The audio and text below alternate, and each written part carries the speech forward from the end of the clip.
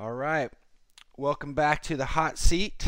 On this show, we have the 2019 winner of Beyond the Ultimate Ice Ultra, a 230K 5-day stage race in the Arctic Circle. Previous 8th place finisher at the 2017 Gobi Desert Ultra. This is a 400 plus kilometer nonstop, 106 hours on his feet. Welcome to the show, Simon Grimstrup. How you doing?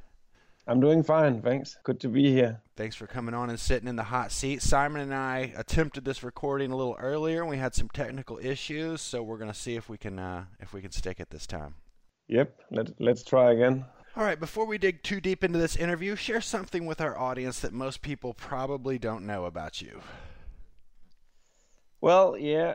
Well, there's probably a lot of things they don't know. Hopefully there is. Not that I have anything to hide, but yeah, actually I don't like being on the phone. So this is yeah, if I get a little bit nervous, that's why, because this is kind of on a phone.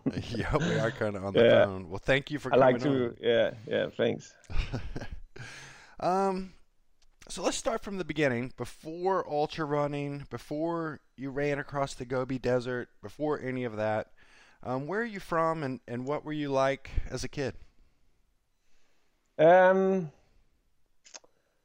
think I was. I'm probably different than what I think I was, but I've always been a scout because all my brothers were scouts. And my family has been into scouting, boy scouting, and therefore I'm not a typical runner because my family is not a sports family. But my brother, one of my older brothers, he was doing rowing, and in the wintertime they could not row, so he asked me to come to his club, and there was this fun run every Saturday, and he asked me to come along, and I said okay, yeah, I would like to. And on the way down there, I remember he told me, I'm not gonna wait for you. There's probably gonna be some old people you can run with. Otherwise, there'll be some yellow arrows and stuff. And then I ended up beating him, and he's like 3 years older, so he stopped running, and I just found out, wow, I like running, and that was when I was 10, and since then I've been running a lot. So in my childhood, I was a scout. I liked, and then I did these running adventures in the forests, and never been in a club or anything before I was like 23. I turned up to learn orienteering, to do orienteering as a sport.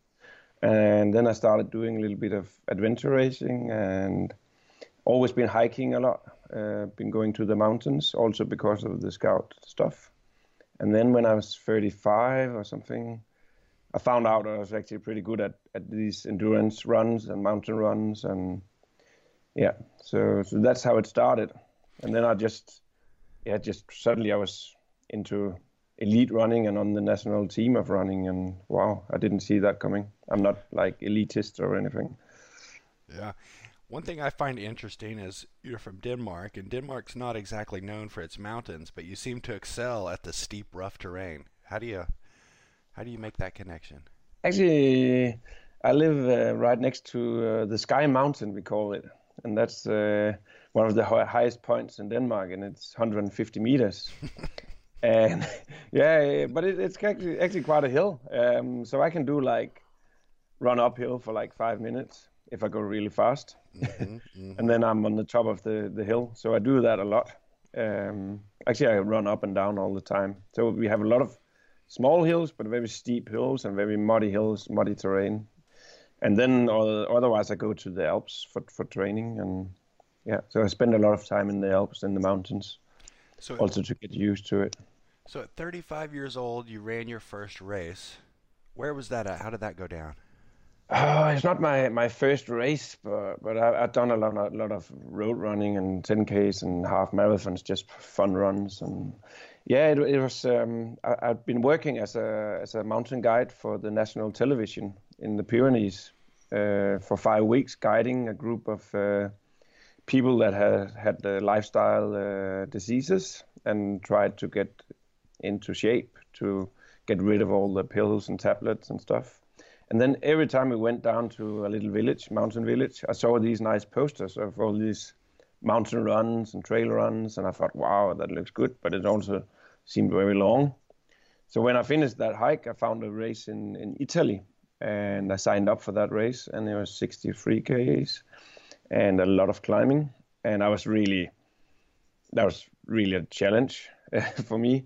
And then I came down there, and I remember I did hike the route before, like in 5 days or something, and when I got to the start line, I got so nervous because everybody there looked like they'd been running all their life. You know, the Italians, they're very slim and very fit and stylish and had all these backpacks with the bottles in the front. And wow, I actually got so, I was really afraid that I was going to lose to the whole bunch. There was like 500 people or something. But yeah, hey, then we started climbing the first mountain, and I saw, okay, I'm actually leading, not leading, but almost. I was like number 4 or 3, and I ended 4th in that race. And Italians, they're so nice people. They like partying, and they put the first 6 on the podium, and there I were with a podium picture. Nice. So I didn't expect that. Yeah. So that was your first ultra race, your first over 26-mile race?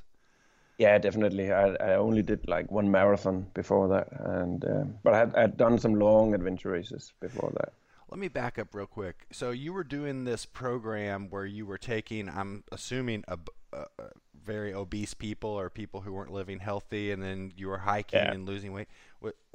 Did it work for the people? Did they get off the meds and lose weight? Yeah, actually, the program was following the people for half a year. And it worked really well. When I got them, they couldn't have done it when they started. They had a coach there for half a year. It was a big setup, but they managed, and some of they lost like 40 kilograms. So that's a lot of weight. That is a lot of weight. Yeah, and most of them, actually, I think most of them kept the weight down. Some went back into bad habits, but some of them actually got out of it. One thing I was reading here on your resume was this Gobi Desert Race, 400 plus kilometers. You finished this thing in 106 hours. That just blows me away. Kind of set the stage. How did you end up at this event, and just kind of describe to me what happened out there? Well, I ended up there. That's probably, can you say that in English? But it's like a culmination of it was just like things that just kept going from my first race in Italy, and then I did UTMB, and suddenly I was all over running and doing stuff, and suddenly I was invited for this race in 2017.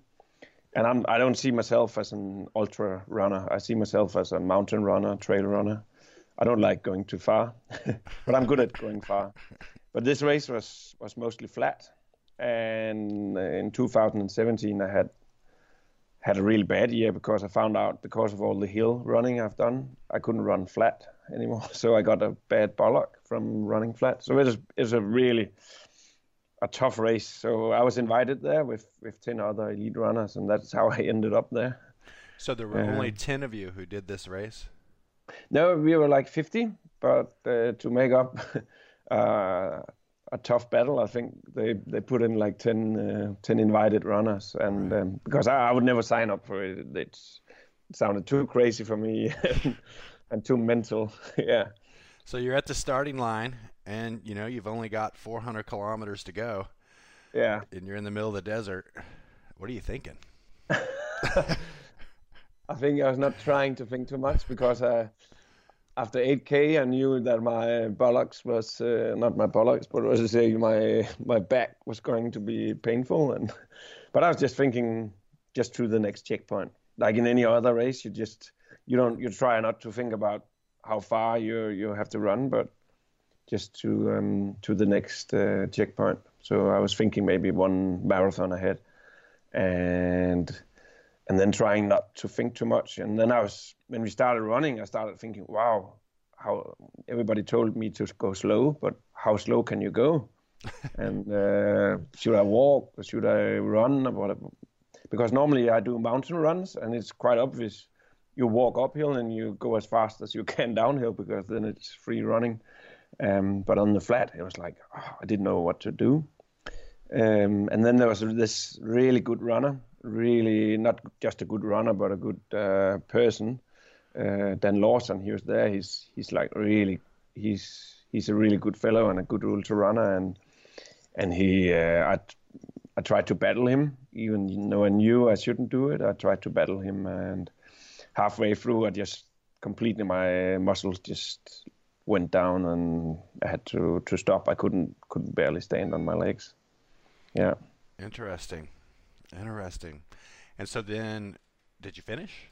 I mean, I guess you finished at 106, Yeah. 106 hours, but Yeah, I finished, but my aim was to do it like in 80 hours. But halfway through the race, I was in so much pain. I was moving with, I think, like so slow, like 2 k's per hour or something, really like just crawling. oh, And then I came to the halfway point, and actually I wanted to quit, but there was this guy making a film, and a Danish guy, and we decided before the race that I could always sleep a night and take a night off and then try again.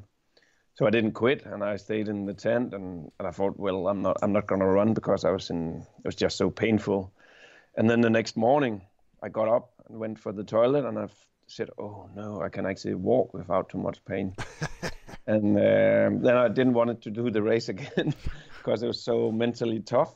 So I started walking, and then my plan was actually just to walk and take all the breaks, but it was so long, so I decided just to after a while to set a new goal and not to think about competition, but just to walk like non-stop, no sleep, no stops or anything. So no sleep. So tell me a little bit about that. So you're awake for the winners. You were looking for 80 hours. I mean, yeah. Are people napping every little bit? Are you just full on sleep deprivation? How's that? How did it work for everybody? For everybody, I think if you look at Dan Lawson, the winner, he was a machine at that race, and he finished in 72 hours, which is really incredible. And I think he slept once for 2 hours. And then there was Nico Bassi from Italy. He was second. He finished in 80 hours, and he didn't sleep at all. But I spoke to him after the race, and he hardly remembered anything of the race. Tell me, but I know, yeah, sorry. Tell me about that experience of sleep deprivation. What's it like? Oh, that actually was probably the thing that turned the race into a really good experience for me. Because halfway, the first 200 Ks I was negative and just thinking about all the things that were going wrong. And when I started walking, I got this new goal of just not stopping. And also just, otherwise it would never end because walking is so slow. But then the first night was okay. And then the second night, I started, first of all, when the sun was coming down, I got really like sleepy, and I started seeing things, and I was not really aware of at that time that it was just sleep monsters. But I saw like a big, like Grand Canyon ahead of me, and I never got to this Grand Canyon. I was just, wow, is that Grand Canyon? And then I walked, and then it got dark, and I got really sleepy, and I was trying not to, just fighting the feeling of wanting to lay down and sleep. And then after a while, it turned into like, I really started hallucination, seeing like sleep monsters. First, I saw some graffiti on there were some cliffs, and wow, nice graffiti out here. And when I came closer, and then I could see, okay, it's not graffiti, it's just the cliff and some shades from the light of my headlamp. And then I saw some of these trolls that the Germans put in the gardens. I don't know if you know them, small gnomes. And I was, wow, they're nice. And then I was really scared because there was this big dog just sitting, and I was just looking at this big dog, and I was just like, wow, is it gonna get me? Oh, it hasn't seen me yet. And I was like, should I attack, or should I take a stone, or what should I do? And I was just, my adrenaline was really pumping, and I was scared like hell. I was alone in the dark with that big dog, and then it just disappeared into a bush, like it just turned into a bush. And it was like, oh. And then I just walked a little bit in this fantasy world, and suddenly the desert was not that boring anymore. And then I think actually I started like sleeping for a few split seconds and then waking up, and I always had my mind on the GPS and finding my way and keeping moving forward. And then I woke up when I reached CP, and there was this guy in front of me talking to me, and it was like waking up. And then I was fresh again. So I never stopped. And the funny thing is, if you look at my tracking, I didn't slow down, even though I was like sleeping a little bit. That is absolutely incredible. Yeah. Sleep monsters. I like that. I've never heard that term before. I'm gonna hang on to that one. Yeah. So let's jump away from the desert here, and just this year, the Beyond the Ultimate Ice Ultra is a 230K race in Sweden. Yeah, okay. in the northern Sweden, yes. Okay, so this is a stage event over 5 days. So, are you on snow, or are you on, like, what's the terrain up in the Arctic Circle for this event like? Well, it's very beautiful. The two first stages are mountainous, and then you get into some flat areas. But you run in tracks made from snowmobiles. So actually, it's quite terrible terrain to run in. I've been in the area before on skis, and I would prefer that if I went for just yeah. But you bring snowshoes with you, and so it's really, the ground is really, sometimes it's very solid, easy running, and some places it's very loose snow, and you just go through even with the snowshoes. It's like you're making very little progress. And in the mountains, it was like you have this hard layer of snow on the top, and sometimes it holds you, and sometimes you go through. And so that was really, really hard, because it was just just really hard on the foot. Yeah, that's so frustrating. What was your pace during that event? It was actually very slow, but I think my pace actually I think I finished in 27 hours. I think we went really fast because there was this really good German runner and our friend. We became friends during the event by pushing each other. We were battling each stage, and so we pushed all that we could. And I think the pace might be, that's hard to say because we have kilometers, but if we go fast, it's 7 minutes per kilometers or 6 minutes per kilometers, and it's slow pace. Yeah, well, I mean, you're post-holing through the snow, so we'll give you a little credit for that, Simon. So, moving on from winning that race, you've done UTMB, you've done this race in the desert, you've done this race in the Arctic.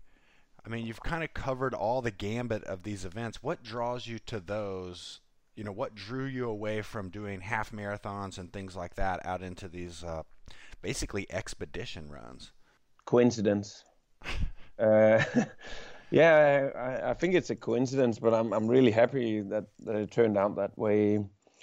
After I did the race in Italy, that's actually 5 years ago now, I got on the podium, put it on the Facebook, and then a good friend of mine, he knew a guy who was Wes, who was actually organizing for the Beyond the Ultimate in the Amazonas, and he threw me a ticket for his race. I said, "Wow, thank you. That's a nice one." But actually, they just give you water, so it was a quite free one. But then I got into this Stageway event for the first time. And at that time, I didn't run even 5 days of training consecutive. That's how I say it. So that's doing 230 kilometers was like, oof, in 5 days. That's crazy. And the longest distance were 90 Ks, and I couldn't. And then when we got there, they started like making it even more extreme, telling about all the dangers out there, snakes that would hunt you down, and big cats that would get you, But I was like, I'm from Denmark. It's and yeah, we have a little bit of Viking attitude, I think. And I was just thinking, well, all the Indians, they're living here and they're doing fine, and I don't see any dead people I had to cross or anything. So I thought maybe it's gonna be fine. And then there was this, or Ian Sherman, a really good English runner who lives in America, really good one. He was there at that race, and I didn't expect to follow him at all, but actually I ended up winning against him. And from that point on, I was not like in Italy. I was thinking everybody ran all their life, but I was thinking, okay, actually I run all my life. I've been running, and actually I'm quite good. So the next time I was at the start list, I was like, okay, I've just been beating one of the best runners and trail runners in the world. So maybe I can try to compete a little bit higher and put my time goals a little bit high. And then I got a lot of self-confidence, and it just moved on. And then suddenly I saw myself in UTMB, even though I thought that doing 100 miles were crazy. So, and then from there on, it's just been, I just see what happens. Yeah. It's been a snowball for you. That's pretty incredible. Yeah. What would you say, you were doing these races and you never really thought of yourself as an elite level runner, but you kind of found yourself competing with the lead packs and whatnot. Was there ever any kind of aha moment when you went from, yeah, I'm just showing up to compete, to, yeah, I'm gonna show up and try and win this thing? Actually, I think when I had a hard,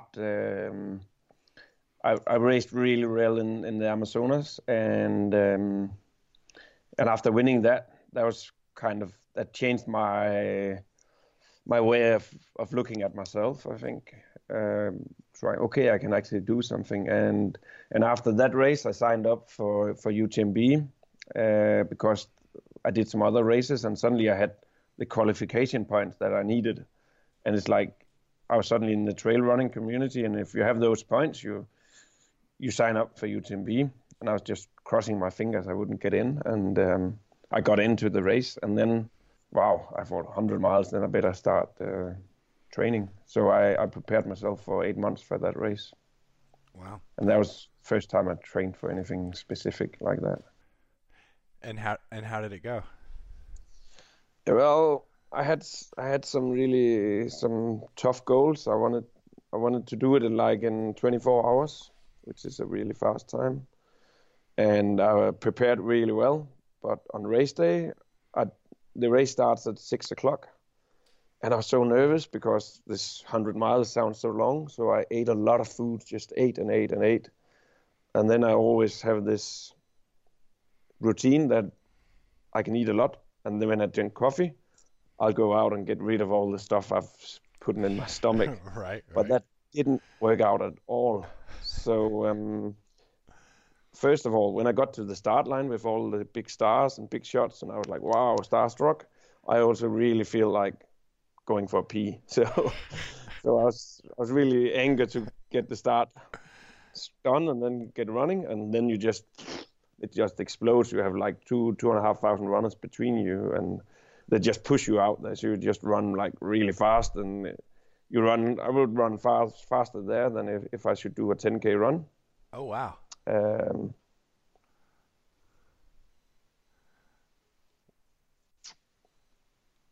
You there? Simon, you there? I can hear you. Yep, I'm back. Okay. Good. I'm back.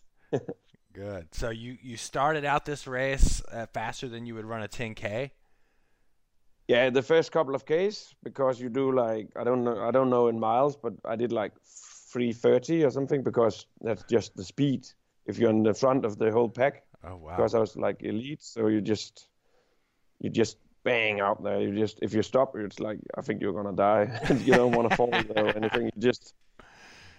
So I just ran, and then I went to the first and the best tree I saw when I get into the forest, and then we started on the uphill, and it was really nice. And I was looking, wow, all these people I knew from YouTube, like Anton Kopicka and all these guys. I was running with those and doing really well on the uphill. And then we started on the downhill, and then it was like, ketchup bottle that suddenly it starts coming out of you. So I just needed the toilet. Yeah. And that went on for like the first 75 kilometers. Every time we went downhill, it was like, oh, my stomach hurted, and it was raining, and it was really, really, really rough. And it was in the night. And I remember the last time I went off the trail, and I was sitting there, and it was a long uphill, and you just see all these headlamps passing by, and I was like, oh, I was almost quitting, but I could still see that even though my stomach was totally upset, I was having a pretty okay time. And then this headlight, I was sitting there just about thinking about quitting. This headlight turned around, and somebody shouted, "Are you okay?" And I shouted back, yeah, I'm just having a problem with my stomach. And then he called back, "Oh, it's you, Denmark." And then I remember it was some American runner who I had been running with earlier in the race. And it just made me so happy that somebody gave me a little bit of thought in this hard moment where I was sitting there in the rain, alone in the dark, getting ready to quit. And somebody was actually, taking care of me. So I didn't see him. I don't know his name, but then I got up and got going, and then actually it went okay. It went really well. I finished in 25 hours. So I hope for a better time, but still it was a really good time. Nice. That race is something else. I've watched some video of it, and just the start and the finish line crowds and whatever, it seems pretty unmatched. Yeah, I think it is. It's just a gathering of everyone. Everybody's there. What's your training like? What'd you do to get ready for that race? When you come from a flat land like I do, I have the hills. I had a mantra saying that I should every downhill I should run as fast as I could. So every time I went downhill, I just kicked in, and then I put in a lot of hiking with the backpack, because I found out when I did that hike before the race in Italy, that made me really strong. So I hiked with 25 kilos on my back, going up and down, up and down, and up and down. So it's a very specific training. I don't like doing strength training or doing anything indoor, so everything was outdoor. And then I got a job as a mountain guide to be in the mountains, also to prepare for the altitude and prepare for cliffs. And we don't have any cliffs or anything in Denmark, so get used to that environment. Yeah. When you're getting ready for something like UTMB, do you log number of hours a week or number of miles a week, or do you have any baseline like that? Yeah, I log my time on the feet. I always look at the hours, because I never do any fast. Well, I do fast running, but when you go up and down and run in the terrain all the time, it's very slow pace. So, but at that time it was between 10 and 20 hours a week. A lot of slow moving. Yeah. And then I worked in the mountains, and that was full days. Yeah. Right. What about diet? Actually, I haven't been so strict on my diet. That came in later, because I did all that running the first years, and then I got a little bit tired of running, and I took a time off, and then I just started eating, and I got a little bit fat. Not that fat, but then I suddenly had a sponsor called Compressport. And it's like very slim fit, and I looked at that and I said, "Oh, that doesn't look too good." And I thought, okay, I might have to lose some weight. And I tried some things. You can go to the internet and look at some different things and times of diets and stuff, and it just made me think more and more about food and made me eat even more. So I found out, okay, I'm going to make this very simple. So I said, for morning, I'll have a little bit of muesli. And then for lunch and for dinner, I'll take some beans, just a can of beans, kidney beans. And then I'll just eat all the fruit and vegetables that I want to. And if I go and see somebody, be invited somewhere, I just eat what they eat. So I got very social. But actually, I lost like 8 kilos in 8 weeks. Oh, wow. And I found out that I was strong and I felt very energetic doing that diet. And normally, if you lose 1 kilo per week, you shouldn't. That's actually too much. But I felt really good and strong and could do my training. And after that, actually, I started cutting down on the meat after those 8 weeks. And now I'm not like strict vegan, but I don't.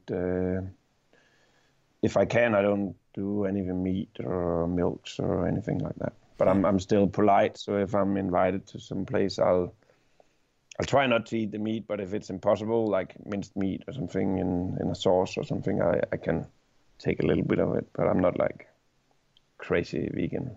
Right. I'm just like, yeah. So now I'm actually serious about it. Serious about your diet? Your vegan diet? Yeah, but not serious, but trying not to eat too much. Personally, I love dieting. I like seeing the way I feel after, eating a certain way for 3 or 4 weeks, and I don't know, it always seems interesting to me. Yeah. I mean, yeah, not too. I've never been dieting, not before those cans of beans. So what diets do you do? Oh man, I've tried everything from I've been vegetarian for a while. I've done the keto diets. I've done intermittent fasting where I'll only eat 1 day of the week I won't eat anything. I've tried all sorts of different diets, but when I was in college, I was all through high school and college, I was on the wrestling team. So dieting and weight control is just a part of that dynamic, and it's kind of just followed me for years. But anyway, and what do you do now? Since now I just kind of eat whatever I want since I've had kids. So it's definitely changed since I've had kids. But I'd say I'm definitely plant-based, sprinkling a little meat here and there. And I'm kind of like you. I don't like to go to a social situation and say, "Ooh, I don't want to have that" or whatever, So I'll kind of go bringing your own salads and stuff. But it's okay. Yeah. I think I just need to cut back on the beer. Yeah. Actually, yeah. For me to get in shape, it's just to lose weight. So. Yeah, no, for sure.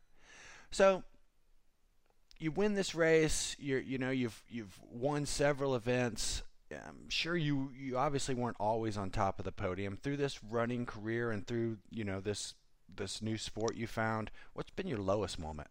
What's been the moment when you're really down in the dumps?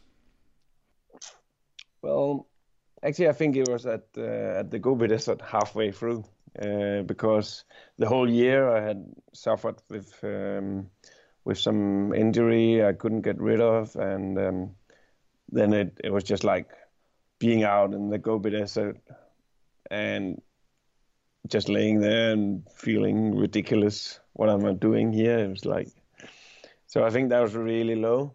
I don't know if I think I'm not like, I've had other injuries, but it's like, because I'm grown up from a non-sports family, it's not like sports is, running is probably all my life. People will say that, but it's not like I don't see it like that. So I don't see that many low moments in my running career. I don't see it as a career. I see it as a hobby. Right. Yeah.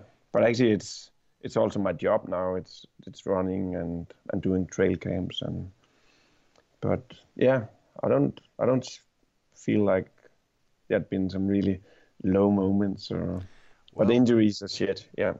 Well, laying on your back in the middle of the Gobi Desert with only being able to walk 1K an hour is pretty low.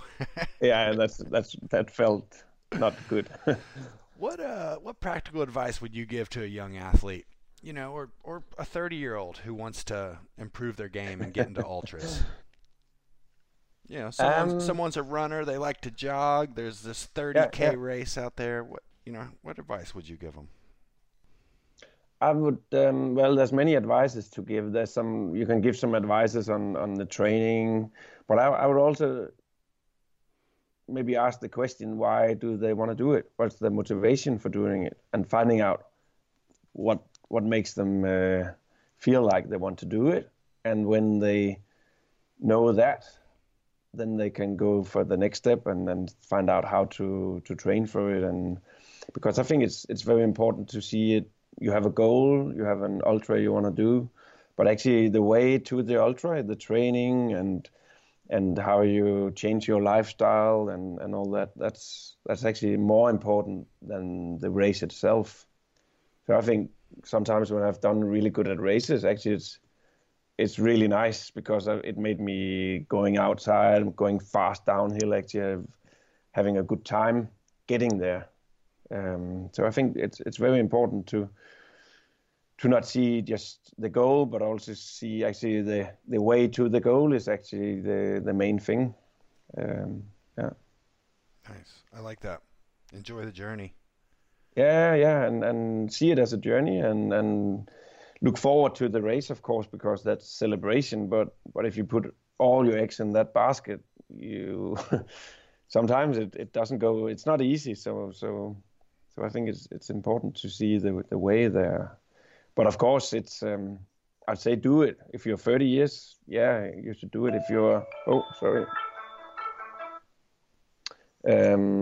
Sorry, Oh, that's it's my all brother calling. good. The one that you beat in the race. Yeah, I'll just let him down now. Send him a text. Be like, remember when you were 13? No, I think there's some really good things in ultras, and when I do talks about ultras, I also say that it's very, how do you say that, condensed life. Actually, Andrea, I was battling at the Ice Ultra. I think we made friends for a lifetime up there in 5 days because we were battling and we were having a good social time afterwards, and then battling again and getting to know each other on some points that shows what you actually are. Mm-hmm. So there's some really good things in ultra running. So I think you should do it, but also find out why do we want to do it? Do we want to go fast, or do we want to go and explore and just see how it goes? Or there's many reasons for doing it. Yeah. What if they wanted to turn it into a career like you? You mentioned earlier that now running is your job. What advice would you give for that? Actually, you should just do what you want. Joseph Campbell, he says, follow your bliss. And he says something like, follow your bliss and the world will open doors where before were only walls. He has some saying like that. And I think that's just do whatever you like and go for it. And then you'll actually find small ways to make it happen. And for me, career, if you say that, it sounds like something you want to make money out of. But it could also just be get a lot of time to do what you like to do instead of making it into a job, because I don't get rich by doing this, but I always thought like, okay, I like running, I like to be outdoors and spend some time that way. So I think it's just do whatever you want to, and you'll find some ways to get through. Maybe you have to just eat cans of beans, but there's a lot of energy in that. I don't know if that makes sense, but maybe not push it too much, not think too much, because then it easily gets to I don't know. Yeah, you can think too much about things, and then it's not really real. You need to be real, and because there's so many out there on the Facebook and social media, and trying to make a career, but I think you should just stick to what you are and what you like to do. There you go. Value Bombs, Hammer Factor Nation. Follow your bliss. Remember that one. I like that one. So thanks. I was reading on your bio, you're the captain of the Danish team.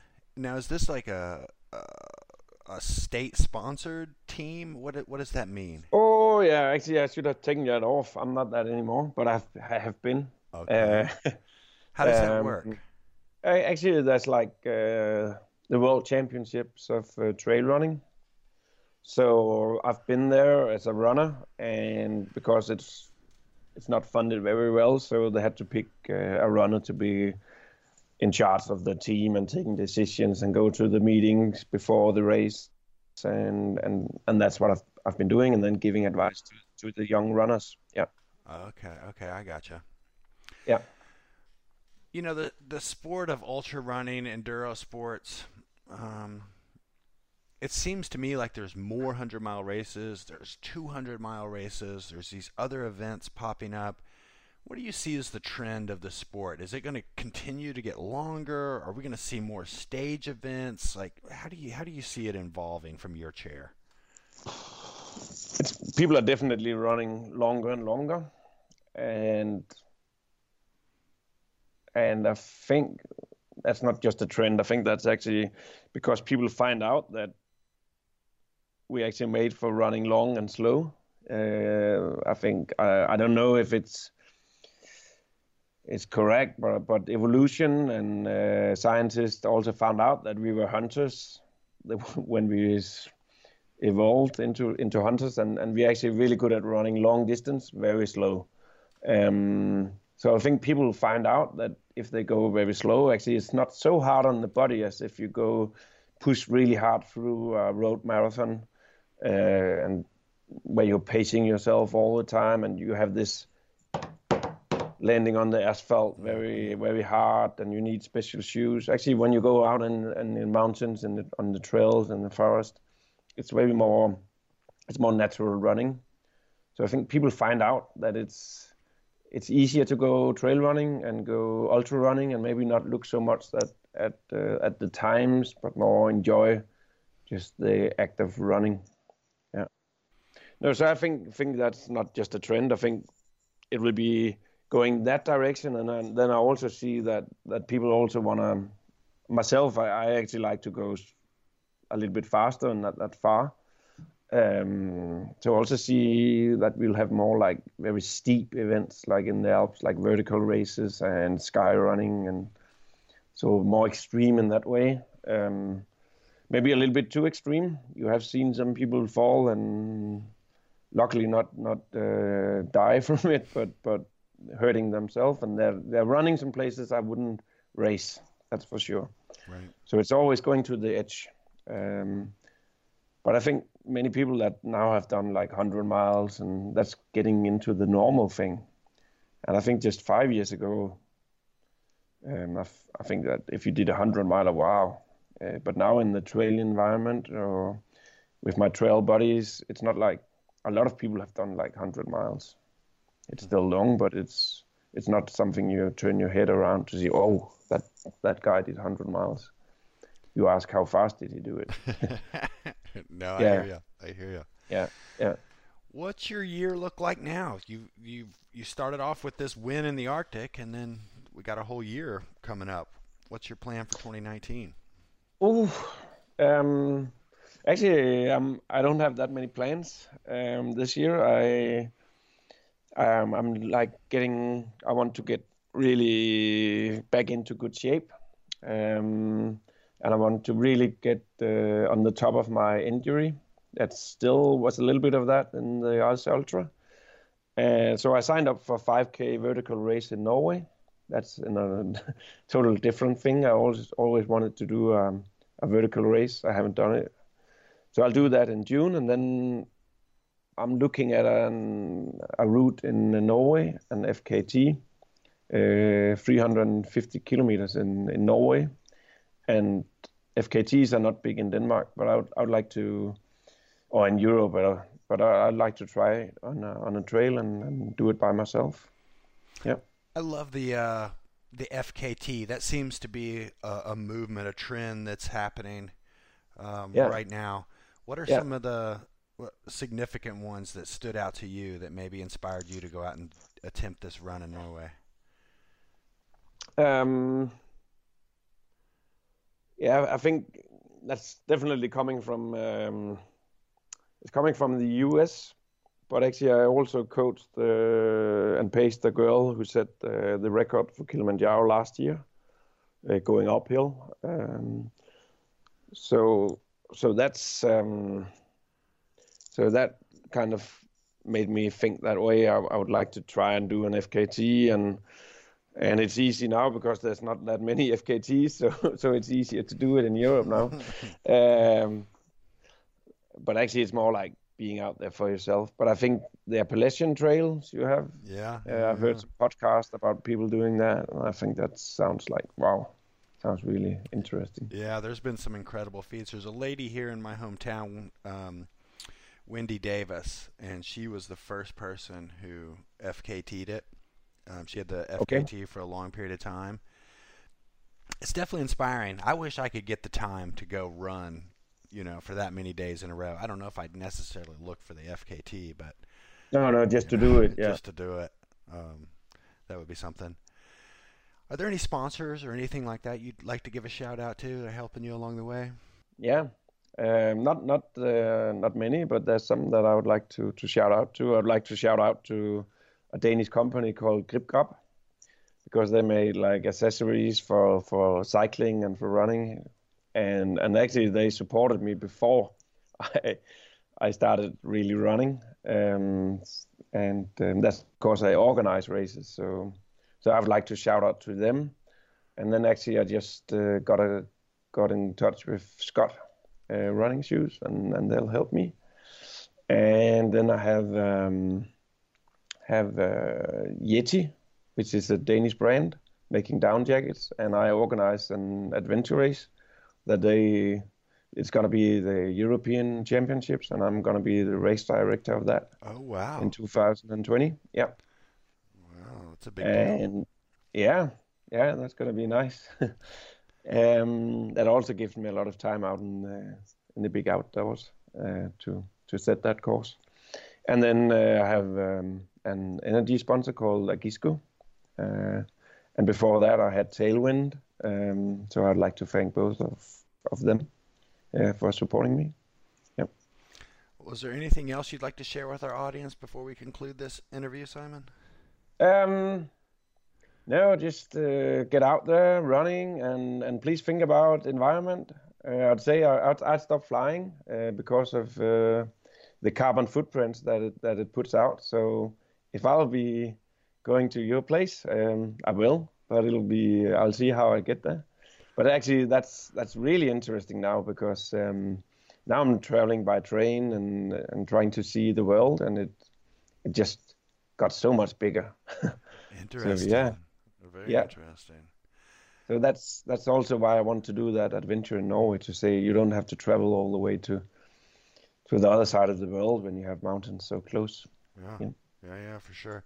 Where can our listeners follow you? Are you on Instagram or Facebook, or where's the best place for people to follow you? Um, yeah, I'm on Facebook. A place called the Barbarian Trail Runner, Simon Grimstrup, aka the Barbarian Trail Runner, and then I'm on Instagram, just Simon Grimstrup. How'd you get the name the Barbarian? Uh, well, somebody called me the Barbarian Trail Runner, and then I made this Facebook page just for fun, just before I thought it was quite ridiculous with all these names, and I'm the trail runner and blah blah blah. But then I suddenly got a lot of followers, and then I just stuck to it, and yeah, it just happened. I like it. So now I like it because it's not like I like barbarians, but but I like just go out just go out and do it. Don't think too much. Just do what you like, follow your bliss, kind of thinking. Yeah. Well, well, thanks for your time coming onto the hot seat, Simon. Thanks. We're gonna have to have you back on the show after your FKT in Norway. So looking forward to Yeah, that. that I'd like to tell you a little bit of that, and it will also make me do it. Yeah, yeah, yeah. Well, Yeah, yeah, yeah, maybe we'll get you on the show immediately before it, so yeah. we can just see how everything's going. Super excited to hear about that. Thanks. Yeah, All right. Well, you have a good day, and thank you so much. you're welcome.